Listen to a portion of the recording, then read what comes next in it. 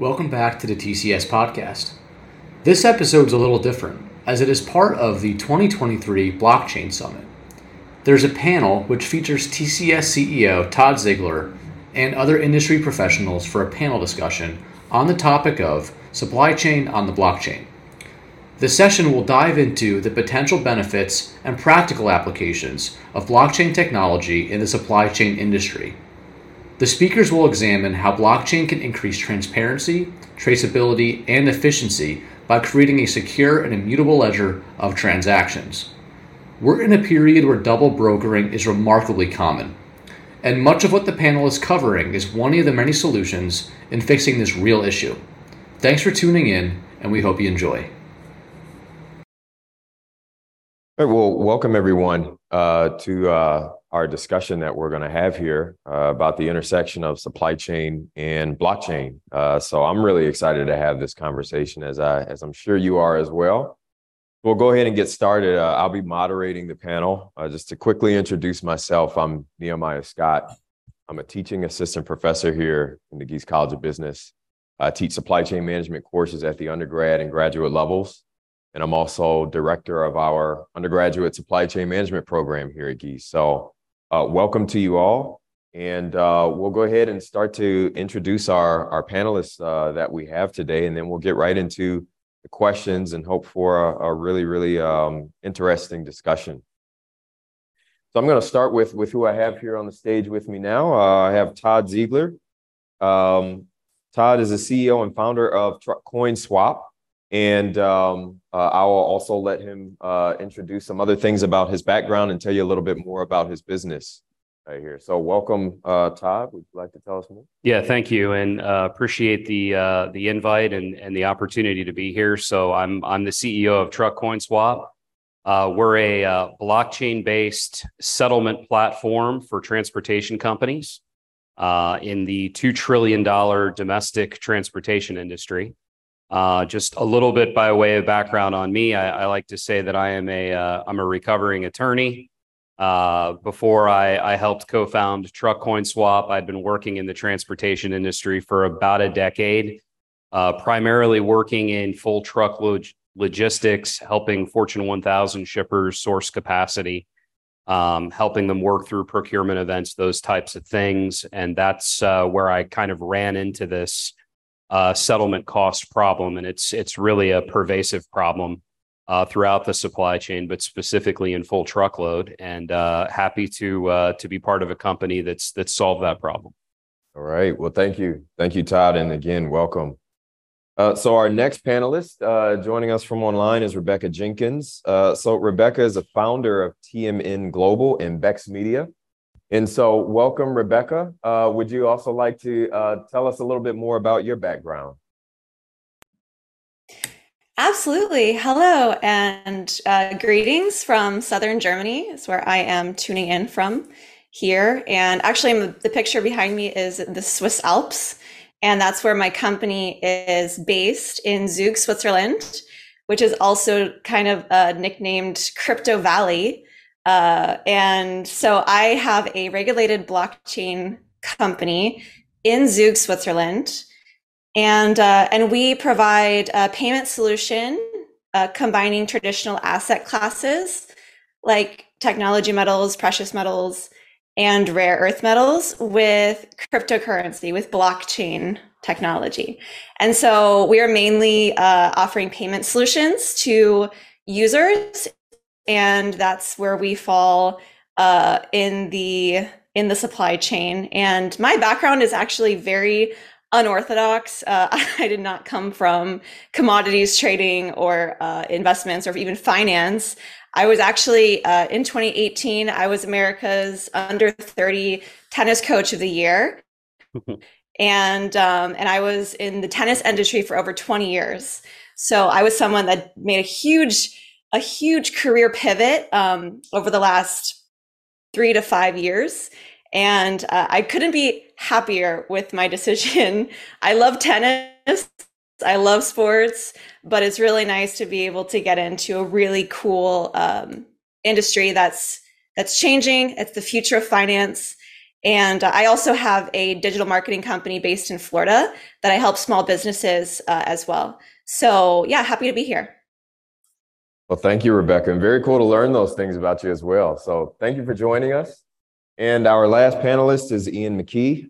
Ian is the founder and CEO of Solidos, as well as the Zero Waste Foundation. So Ian, welcome. Thank you for joining us. And if you could also tell us a little bit more about your background. Ian, you're muted right now. Okay, sorry. Can you guys hear me okay? Absolutely, yeah. Okay, wonderful. Well, first, thank you for the invitation. Super happy to be here. I'm actually at Consensus right now, which is a large blockchain event, and also at the Refi House, so Regenerative Finance House. So very nice to be speaking to you from here. I'm actually, my background is a little bit different from Rebecca's. I did come from Wall Street, so I have a finance background. But really, I grew up in South America, in a developing country. So I grew up in Brazil.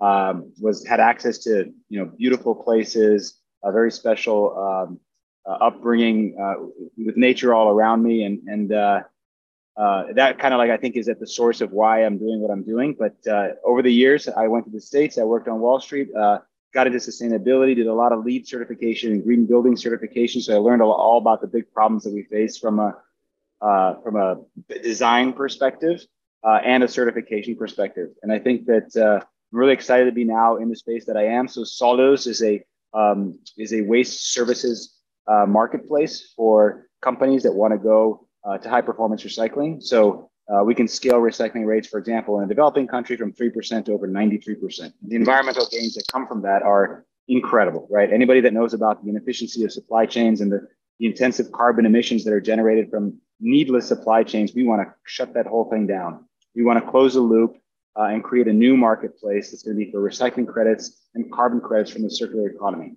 And the Zero Waste Foundation, much like Rebecca's company, is based out of Switzerland as well, which is, we can talk about that it's a different subject, but it's really important for having a good regulatory understanding of where the markets are going. Europe is ahead of the US, unfortunately, so we're structured in that perspective. And just so everybody knows, we're launching our first carbon credits and recycling credits from the circular economy in the second half of this year. All right. Thank you, Ian. Thank you very much. And again, thank you for joining us. So before we get started with the questions, just kind of want to let everyone know we have several questions planned for today. We're going to go through at least a few of them first. And then, of course, after those, if you have any questions at all, you can see the microphones here. If you have any questions that you would like to ask our panelists, please feel free to come down. And then we are more than happy to include you in the conversation at that point. All right. So first question is going to be related to customer service management. And the reason why is because when we think of supply chain, we think of customers as being that demand point at the very end that's controlling demand. And what we've seen over time is that customers have become much more demanding, right? Customers want to be able to buy things online and have them delivered at home. Customers want to be able to buy things in the store and have them delivered at home. Like, they're looking for omni-channel solutions, but there's so many other things that, of course, customers are becoming demanding of.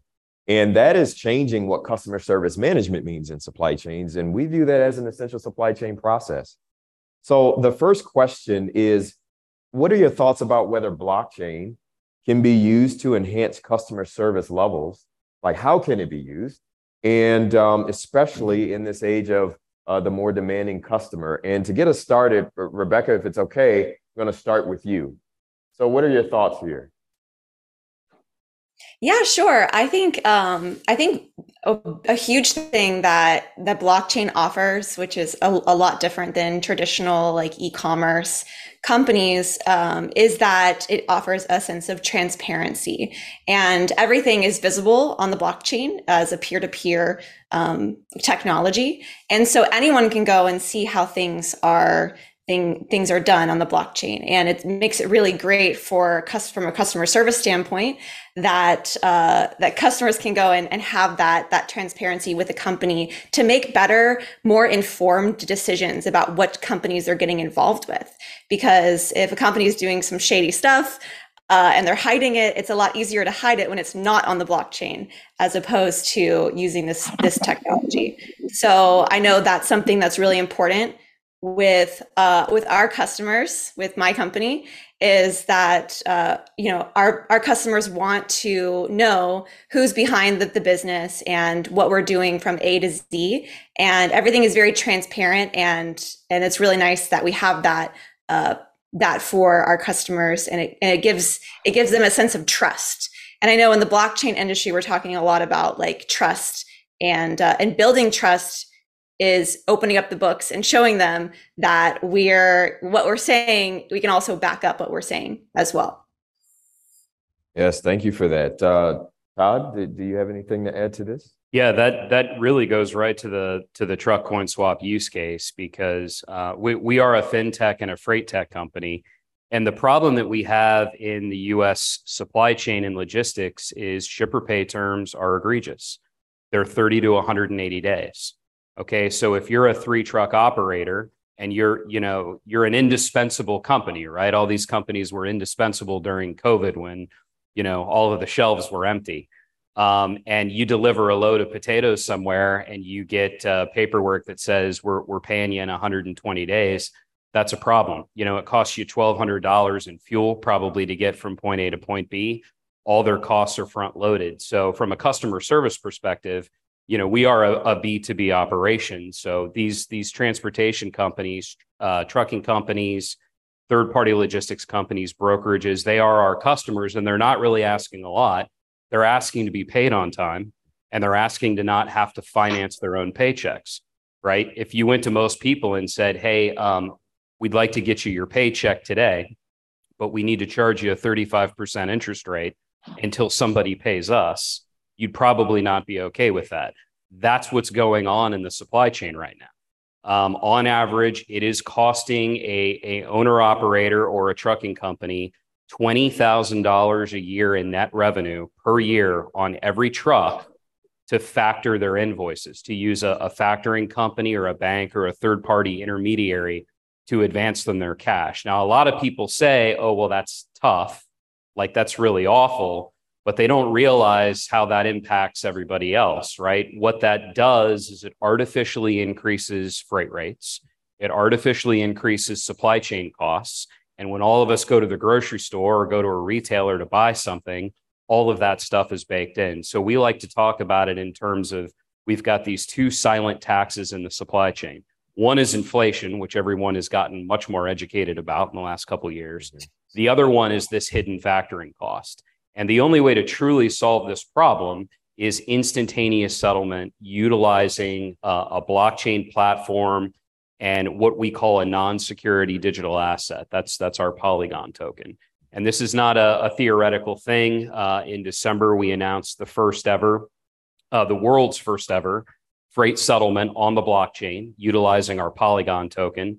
We've got about 350 users that are ready to kickstart with us next month. We've been at this now for about a year and a half. So solving problems in the supply chain is critical, not just because of user demand, but because of all of these systemic problems that we have. And in the specific case of payments, blockchain and Web3 tech is the only way to truly solve it. All right. Thank you. Thank you for that. Ian, do you have anything to add here? I was reflecting on the two comments, which are great, by the way, because we're talking about sort of the essence of blockchain on one hand, what Rebecca was talking about, and it's really about immutability, right? So you're talking about things being on a blockchain. There's the trust factor that can be established between parties, and there's the public. The exciting part of this is really exciting to me as well, is that there can be elements that can be recorded on a blockchain that are public and others that are private, which are going to be important for transactions that occur along the supply chain, but they're recorded through digital signatures on the blockchain. So even though you're going to have all of this data going on, and you're going to, in the future, right now, nowadays, the way we use blockchain today is a lot of stuff is on chain and some of the private stuff is off chain, which it's kind of like a hybrid model where we're migrating into this world. In the very near future with zero knowledge proofs and other privacy mechanisms, we're going to be able to have private and public data on a blockchain, which is going to be unbelievable, because then you can parse the actual exposure to data to certain actors, like, for example, regulators or banks, or maybe even a certification entity. So there's a lot going on, and I think what Todd was talking about, our financial markets are really, really inefficient. I mean, they're just really, really there's a lot of room for improvement, and that's why the whole promise of DeFi comes along. And I think that once you combine both the DeFi side with this new network state, or this network infrastructure that can have all these new controls and provide sovereignty as well for the individual users, you can choose what's public, what's private, what goes on chain. It just opens the door to everything. And I think the title of one presentation that I watched yesterday is the inevitability of blockchain dominance. And it's really, I mean, even with the world coming to an end, with inflation, all these other problems, with regulatory problems in the US, there is no way you can fight this. Efficiency and performance and lower costs will win always in a market environment. And that's what the new blockchains are going to be building. Right. Thank you. And, I love the way this conversation is going so far, because it really highlights the fact that customer service levels is not just kind of for face value what the customer is experiencing, but it is a chain reaction of things that are taking place many times behind the scenes that we are very unaware of what's happening. And so this next question, I'm actually going to, dial down a little bit more specifically on one of those things, and it's the cost component of logistics and transportation specifically. Why do I feel like this is something that's important? If we look at the logistics managers index, I mean, there's statistics that show that cost is going to continue to go up, and a large part of it is due to transportation and warehousing. And so this next question is about, can you share your thoughts on the impact that you feel blockchain can have or will have on these transportation and logistics related costs? And if it's okay, Todd, I would like to start with you. Sure. Yeah. And I think, as the transportation industry goes, we've got to disintermediate costs wherever we can, right? There are certain costs that, certain costs related to human capital and real estate and capital equipment that are always going to be part of the equation, right? And there's been some really good use cases that have emerged in the transportation industry. A gentleman in the panel earlier was talking about Supplychain, and I know that the trade lens product that IBM and Maersk put together, they didn't quite get the traction that they wanted to get, but I think they've built a good foundation for tech in the future. So it's just kind of about whittling it down to the real use cases, right?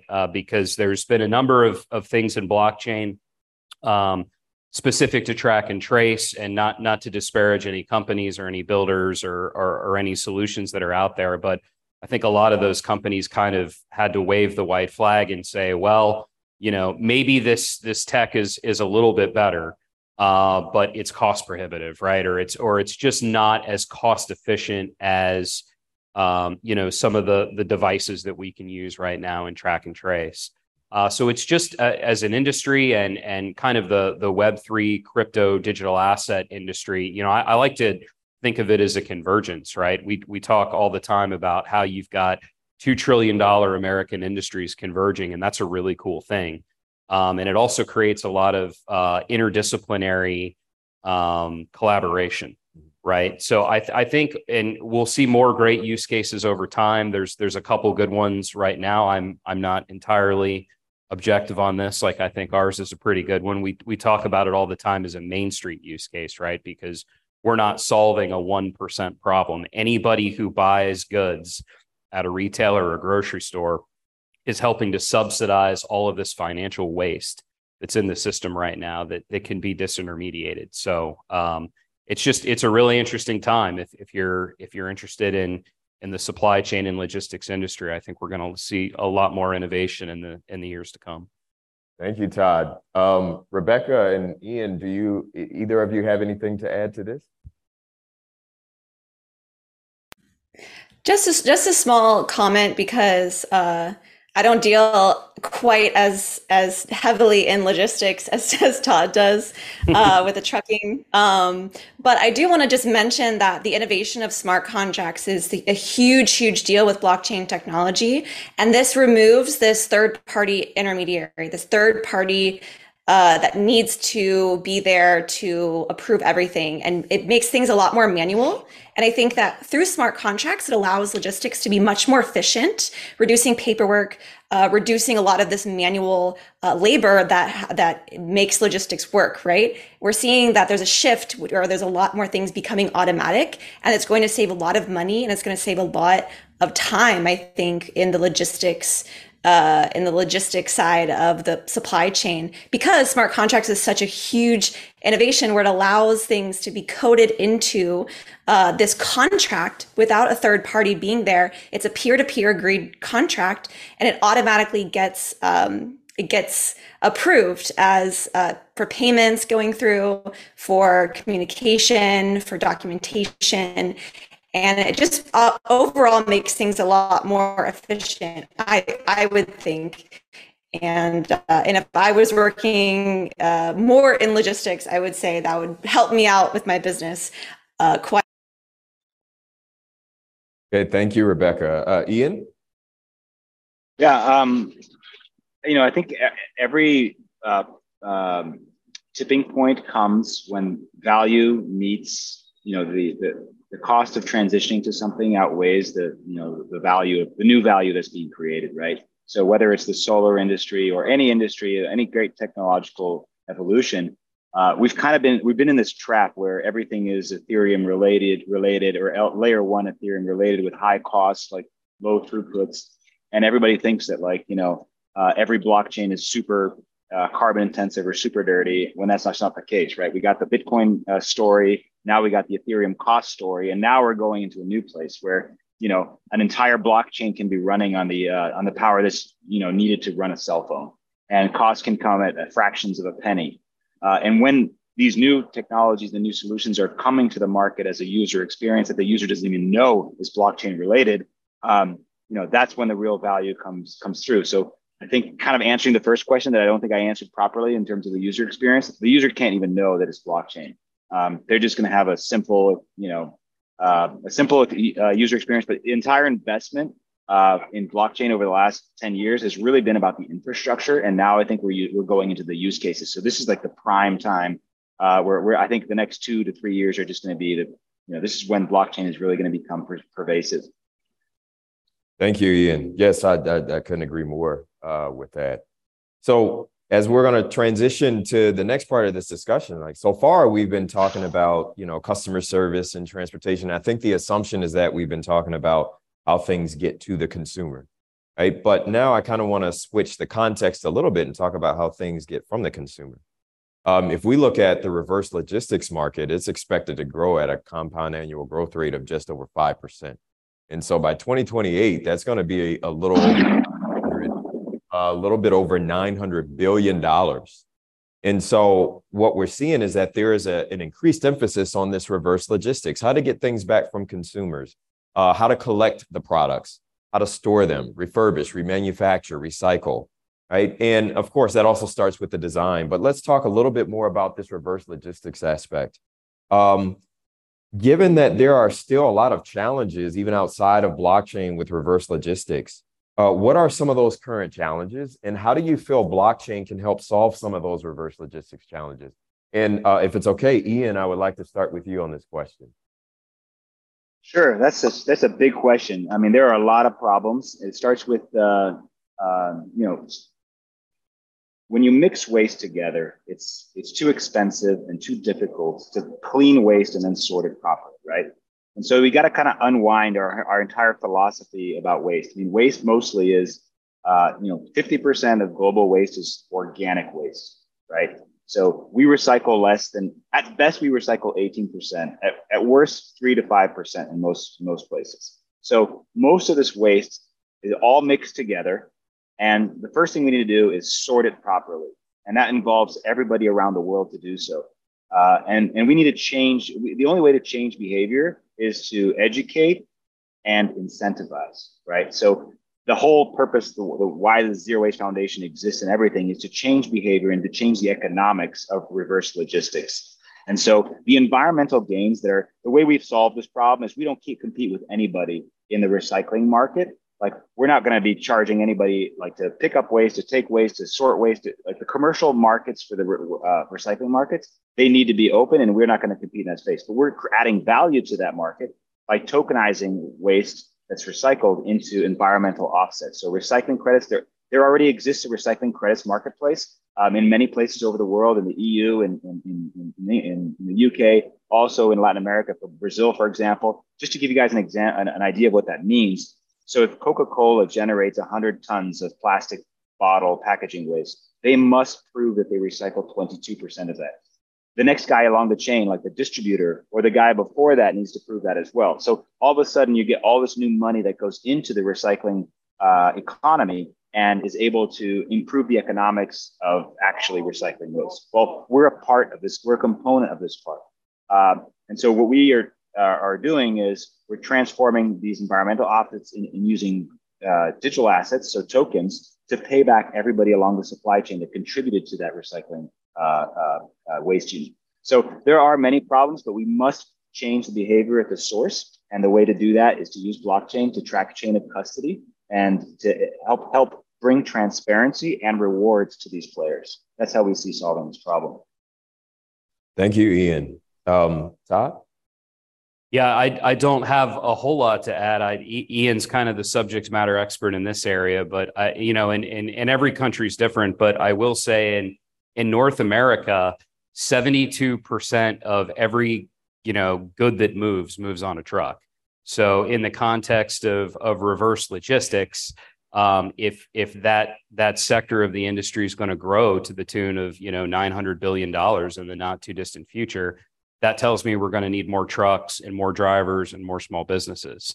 A lot of people don't know this about the United States in particular, but 90% of the full truckload spot market in this country is managed by 1 million small businesses. These are not the big trucking companies like Werner and JB Hunt. These are small businesses that are 1 to 6 truck operations. So another way to put that is if those 1 million small businesses disappeared tomorrow, every grocery store and retailer would be rationing product in about 3 days, right? So that's how critical they are, not just to the aggregate supply chain, but to the aggregate economy. And we're going to need a lot more human capital and a lot more trucks if the reverse logistics market is going to grow to that tune. Absolutely. Thank you. Rebecca, do you have anything to add here? Yeah, I just want to say, Ian, it's really awesome to hear the work that you're doing with handling this situation that we have on our hands with the earth and sustainability. Like, it's something that's so needed. And just to hear that there are so many new ways that blockchain technology is being used in order to trace and track the waste that's going out into our wonderful planet that we have. And if there's a way that we can do something about it to handle our waste in a better way that is better for the planet, that's better for sustainability in the future, that is just a wonderful thing to hear. And I know that with my experience in this particular, I guess, category is just VeChain. I know about VeChain is a blockchain that works with a lot of sustainability communities. And what's so great about the Web3 and the blockchain, especially I'm working a lot with cryptocurrencies and NFTs, but I know that a lot of people just want to talk about blockchain technology being in relation to cryptocurrencies, NFTs, and like Bitcoin, right? But blockchain is so much more than that. As we're talking about right now, we're talking about how it can potentially reduce the amount of waste that's in our oceans. It can reduce the pollution that's going out into the atmosphere, because there's ways now, because of our technology, because of these emerging technologies that are coming out with blockchain, we can trace things, we can track things in a much better scale, larger scale, and do something about it. And that's a beautiful thing, that it's not just cryptocurrencies, NFTs, and Bitcoin that blockchain has to do with. but it has so much more meaning and purpose in the world. And I think that's really important for you. You're watching this, our conversation up here talking about blockchain technology, that blockchain goes much, much further than just cryptocurrencies and NFTs. I know if you've been watching the news, you've probably heard about all the things that are going on with Bitcoin and cryptocurrencies in the USA, but blockchain technology is not just cryptocurrency. It is so much more. The technology is the important part that we're talking about that's really going to change the world. And especially in Ian's case, and now also in my business, which I'm sure we'll be able to talk about a little bit more in the next few minutes, but there's so many more applications that are really changing the world. And I hope that this talk will inspire you to do more research to learn more about blockchain technology. Yes, absolutely. Rebecca, you brought up a great point in that blockchain. When we think about it, we oftentimes think about it as just a technology, but we have to think about the societal impact that it can have. And it does actually bleed right into the next question that I have. It's kind of on this area still of sustainability, but it's more so along the social good of the technology, and then also the supply chain's responsibility in doing that. When we think of social sustainability, we can think of conflict-free materials, right? We want to make sure that if products are being built, that money is not in exchange being used to fund illegal activity in another part of the world, or is disadvantaging children in another part of the world, or that it's not going toward human trafficking, which we know in global supply chains, that's a big deal. There's so many social sustainability issues. And so, Rebecca, to the last point, if it's okay, I want to start with you. If you could tell us a little bit more about what your business is doing and how it's using blockchain to help create a more positive impact. I know your area is more so precious metals and things like that. So if you could share your perspective on that. But this is actually the perfect question for me, Nehemiah. Like, this is actually the best question. So my company, we're the first and only blockchain company in the world that provides users access to investments in commodities like physical, technology metals, and rare earth metals. There are other projects that do precious metals, but we're the only ones that do the technology metals and the rare earth metals. And what's really interesting about that question is, what are we doing to protect our users who are signing up for our platform and who are getting involved in our project, right? I'm sure if you've heard anything about Bitcoin and cryptocurrency, you've heard about the FTX scandal that happened, where billions and billions of dollars were pretty much just gone with the wind. And I know some of the funds were recovered. However, a lot was lost, and a lot of people were left with nothing. And the fact of the matter is, FTX was based and regulated in the Bahamas. And there's a big difference between the regulation in the Bahamas and the regulation in Zug, Switzerland. Switzerland has the highest stringency on regulation, and my blockchain company, it actually took us 10 months to get regulated because they went through every possible document background check. They pretty much asked us every question in the book other than what color is our underwear, everything they could possibly ask. And it was for good reason. They did that. They did their due diligence. They made sure there's 6 founders in my company. And at the end of the day, even though it took us 10 months and it was such a headache, it was such a pain, I know that we have that to show our community that we did that we took 10 months to get this regulation by FINMA, by the government in Switzerland. And every 6 months, we have to abide by an audit, a financial audit. We open our books and we show what we've been doing with the money. And everyone we onboard onto our platform has to go through a KYC, know your customer identification, verification, and we have to abide by anti-money laundering laws. So there's quite an extensive process my company goes through to ensure that the community, our users, their digital assets are protected, and that we're not going to go after after we take their funds, we're not just going to go buy a bunch of Lamborghinis and buy a bunch of trips all over the world just because we can. No, there's someone actually keeping us accountable in the government of Switzerland. That did not happen with FTX. With FTX, there was a pooled digital wallet of all of the funds. And so if Ian were to say, okay, where's my Bitcoin and all of this big pool of money, the founders of FTX would have said, oh, it's in there. Just trust us. Like, it's in there in this billions and billion of dollar pool. But that's very, very much not legal in many countries.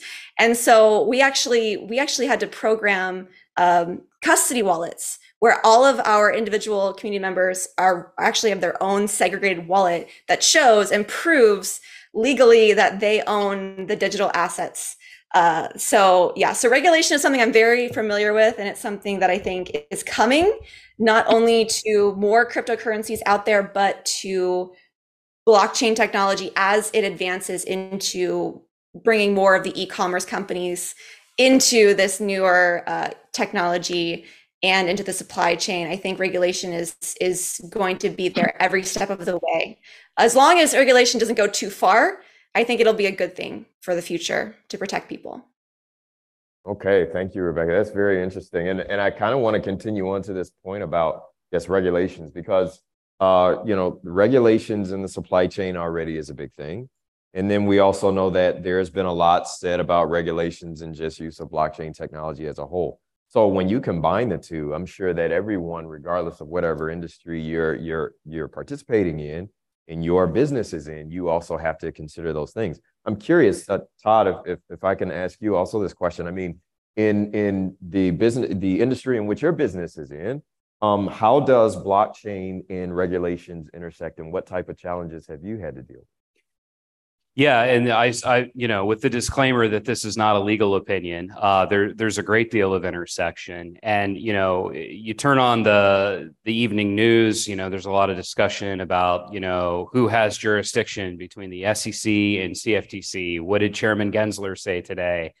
What did Chairman Pierce say today? I think that there's a lot of really interesting things, at least as it relates to the United States, right? Because we're talking about global jurisdictions, right? There was a really progressive and comprehensive piece of legislation that just passed in Europe. But I don't think a lot of people are privy to everything that's going on Capitol Hill right now. The House Financial Services Committee created a digital asset subcommittee for the new session of Congress. And there's some really fantastic things, fantastic work that's being done. By and large, the crypto digital asset Web3 industry, and again, I'm talking domestically, we want regulation, right? We want guideposts, we want a framework. Saying that, we'll just go look at a United States Supreme Court precedent from 1946, and all the rules are right there when the Supreme Court was looking at whether or not a fruit orchard constituted an investment contract. Like, that's a little gray, right? Like, we need to follow the lead of, it's kind of strange to say this, but from a regulatory perspective, we need to follow Europe's lead on this and the lead that's in some of the South American countries as well. And we need to create a comprehensive framework, because the big problem for countries who don't do that is you're spurring innovation, you're offshoring innovation, and you're creating all kinds of economic encumbrances to capital formation.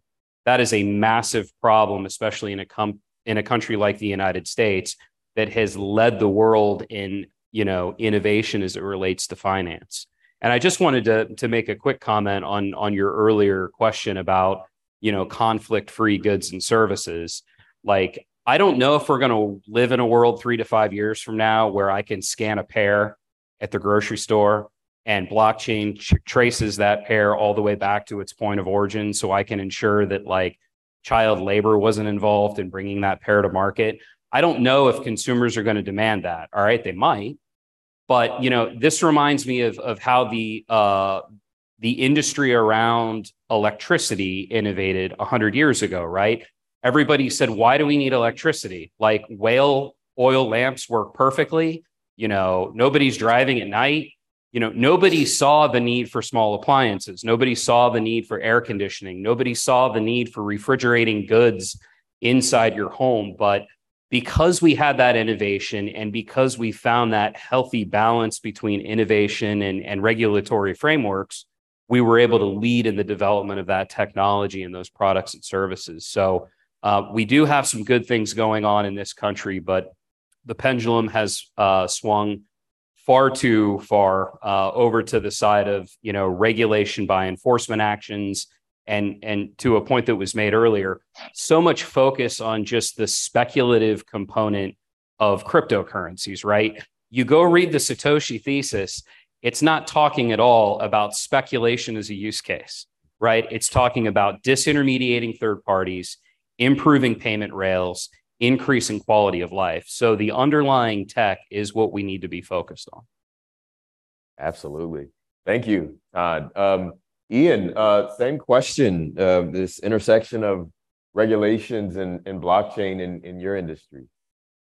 Well, Todd, thanks for bringing some joy and some hope to this market in the U.S. I mean, you're you brought some insight there that I didn't even know was going on. So that's very good to hear.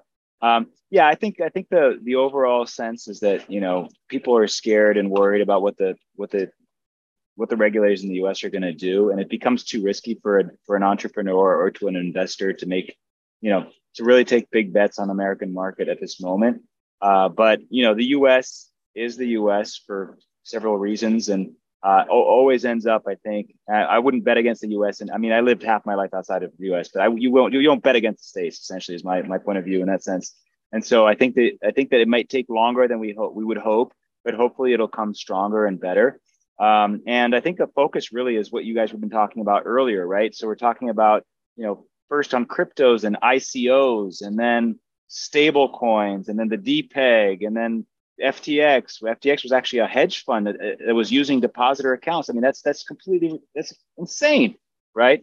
And you have all these VCs that are backing this company, and you have the SEC actually speaking to FTX. All of this is going on, and it still happens. So it's just really unorganized. Very unfortunate for the people who lost so much money.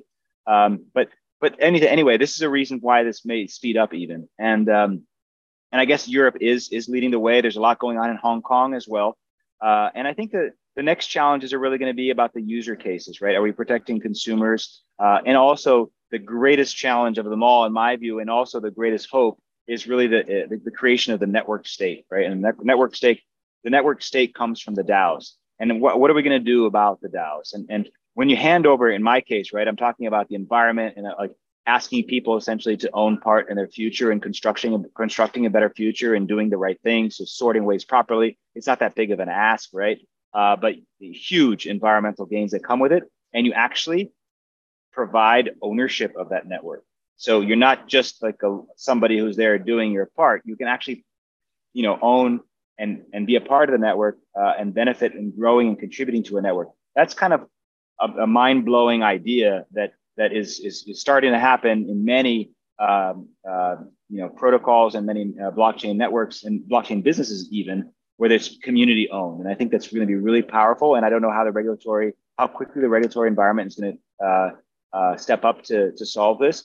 But I think that's where like the real gains I hope are going to happen over the coming years.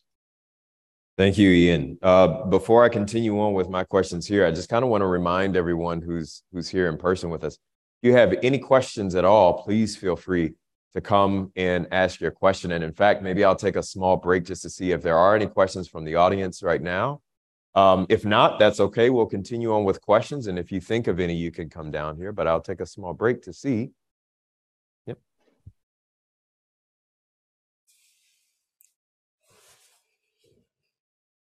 Come on up, ask your questions. Happy to hear them. And by the way, Todd, I've never heard anybody ever say financial waste. I love that. I've never heard that. That was like if you don't mind, I'm also going to use that term from. No, I mean, in a way, we're in the same business, right? I love it. Waste, right? Yeah. Yep.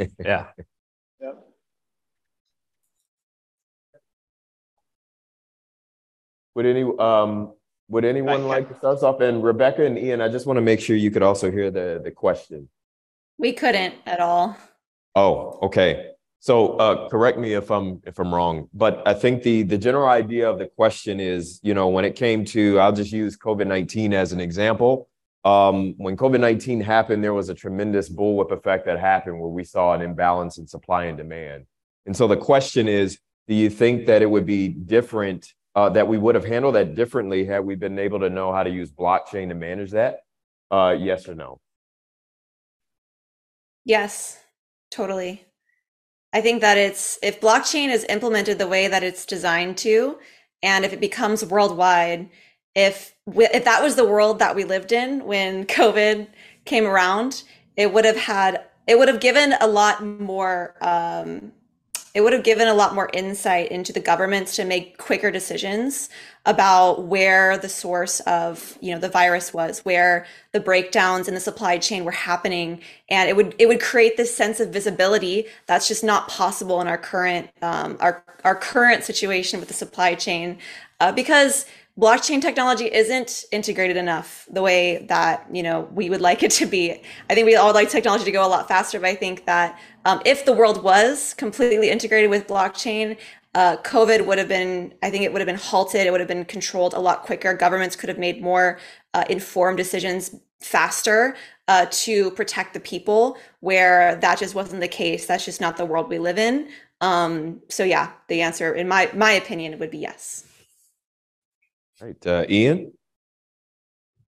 I don't have much to add to that. I totally agree with Rebecca. I also think that, government spends all this money and they're distributing all this stuff to people. And it would be nice to know like who got what, or not who got what, but like what's being distributed. Is the money that's actually being spent on all these resources or going to the right places? So I would just add that to what Rebecca mentioned. Thank you, Ian. Todd? Yeah, it's a good question. It's a tough question. I would answer it with it depends, right? Because, the government of Sweden, for example, handled COVID-19 entirely differently than we handled it here, right? There were a lot of countries where you had significant government intervention and some variety of modern monetary theory, right? With stimulus spending and all of this kind of artificial pumping of fiat currencies. I do just think, generally speaking, though, anytime you're able to disintermediate costs, disintermediate friction, improve transparency on an immutable ledger, there's just exponential value in that, right? And I don't know if we could have necessarily, cut off the COVID strain utilizing blockchain technology, but and a lot of this is kind of hindsight is 2020, right? But I do think, generally speaking, you look at the last, I have 3 teenage daughters. There should be like a 12-step support group for that, But I tell them all the time. I tell them all the time, like, this is the most fascinating period in human history, right? Because we've seen more innovation in the last 100 years than we've seen in the last 2,000 years. So I think generally you look at markets, you look at innovation of products and services, tech typically wins. Tech typically over time improves the quality of living in first, second, and third world countries. So I think the more underlying blockchain tech that we have integrated, the better. All right. Thank you, Todd. Yeah, thank you for your question. In the end, yep.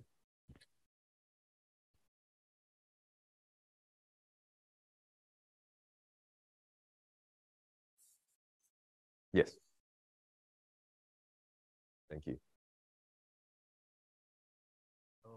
So hi. So first of all, thanks for all speakers gave this very in detailed lecture about the supply chain as well as the blockchain or the decentralized usage. So I have a question. So now as a GS college student, college of business students who are in the research track of MS Finance, who would like to pursue a doctorate degree in finance and business next year. I'm very interested in how to cooperate the concept of supply chain finance as well as blockchain, maybe very interested in this topic. So maybe could we discuss, or could you give some hints from industry or from your like work or research about how to incorporate these concepts together? Because if I have my previous understanding of them are just from reading academic papers, so I also want to get maybe ideas for this, how these three concepts intersect together from more diverse and from like more different aspects of that. Thanks a lot. Okay. It's a good question. Yes. I'm going to take a crack at it here first. Sure. So I wish one of my partners is here. He's the director of the FinTech engineering finance program at Duke University, right? So this is what they spend time all day long, right? How do you innovate and iterate at this convergence of tech and industry and blockchain?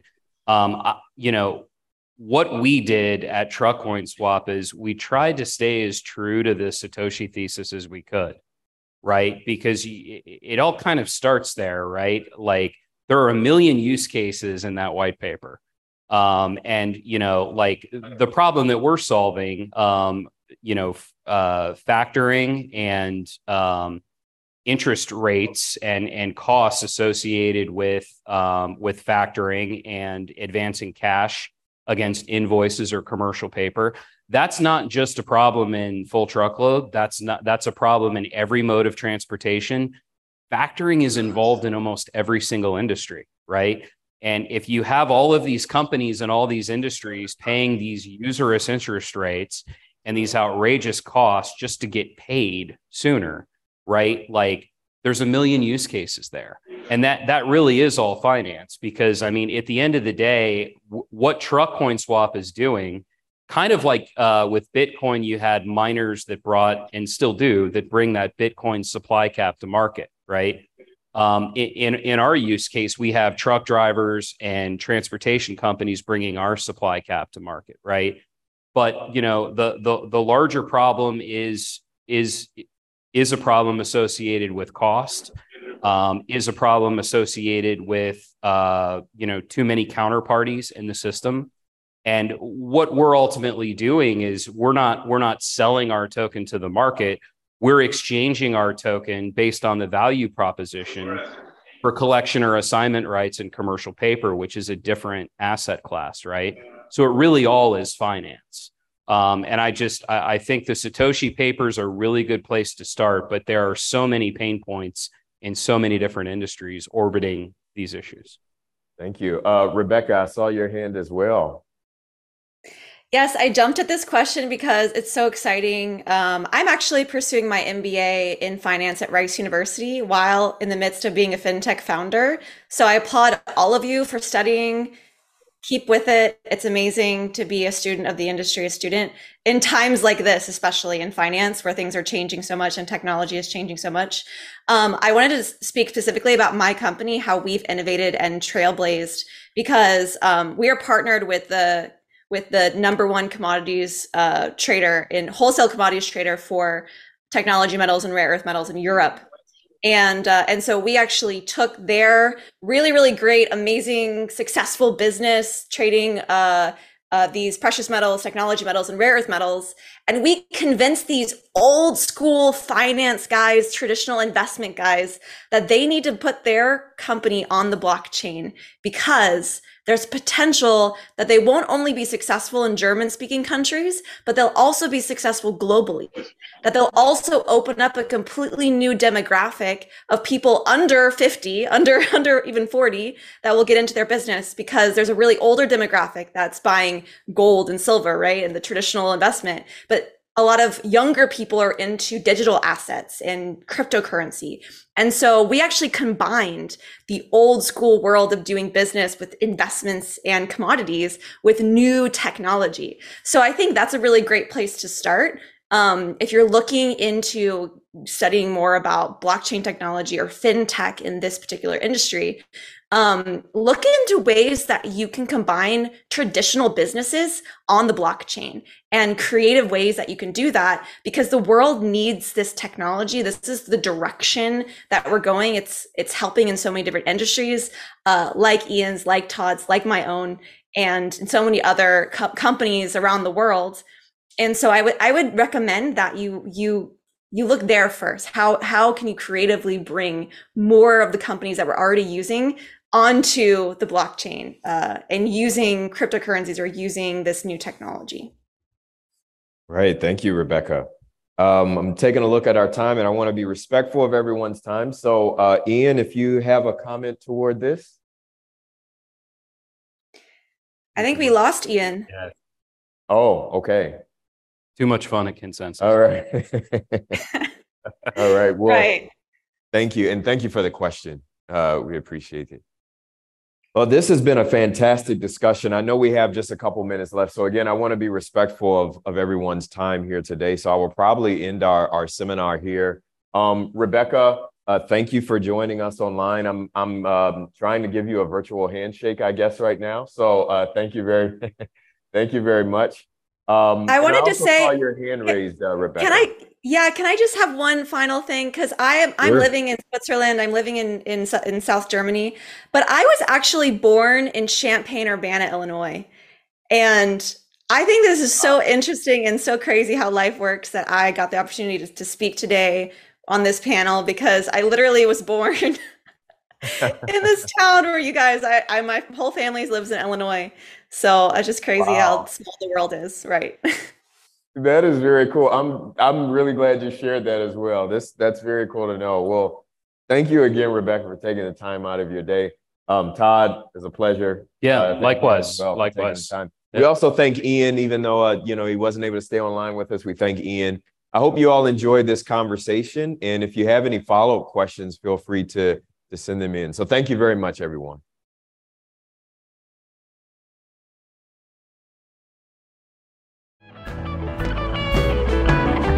Most of the cats you meet on the street, they get cooler. Most of the time they're sitting and crying at home. One of these days, they know they better be gone.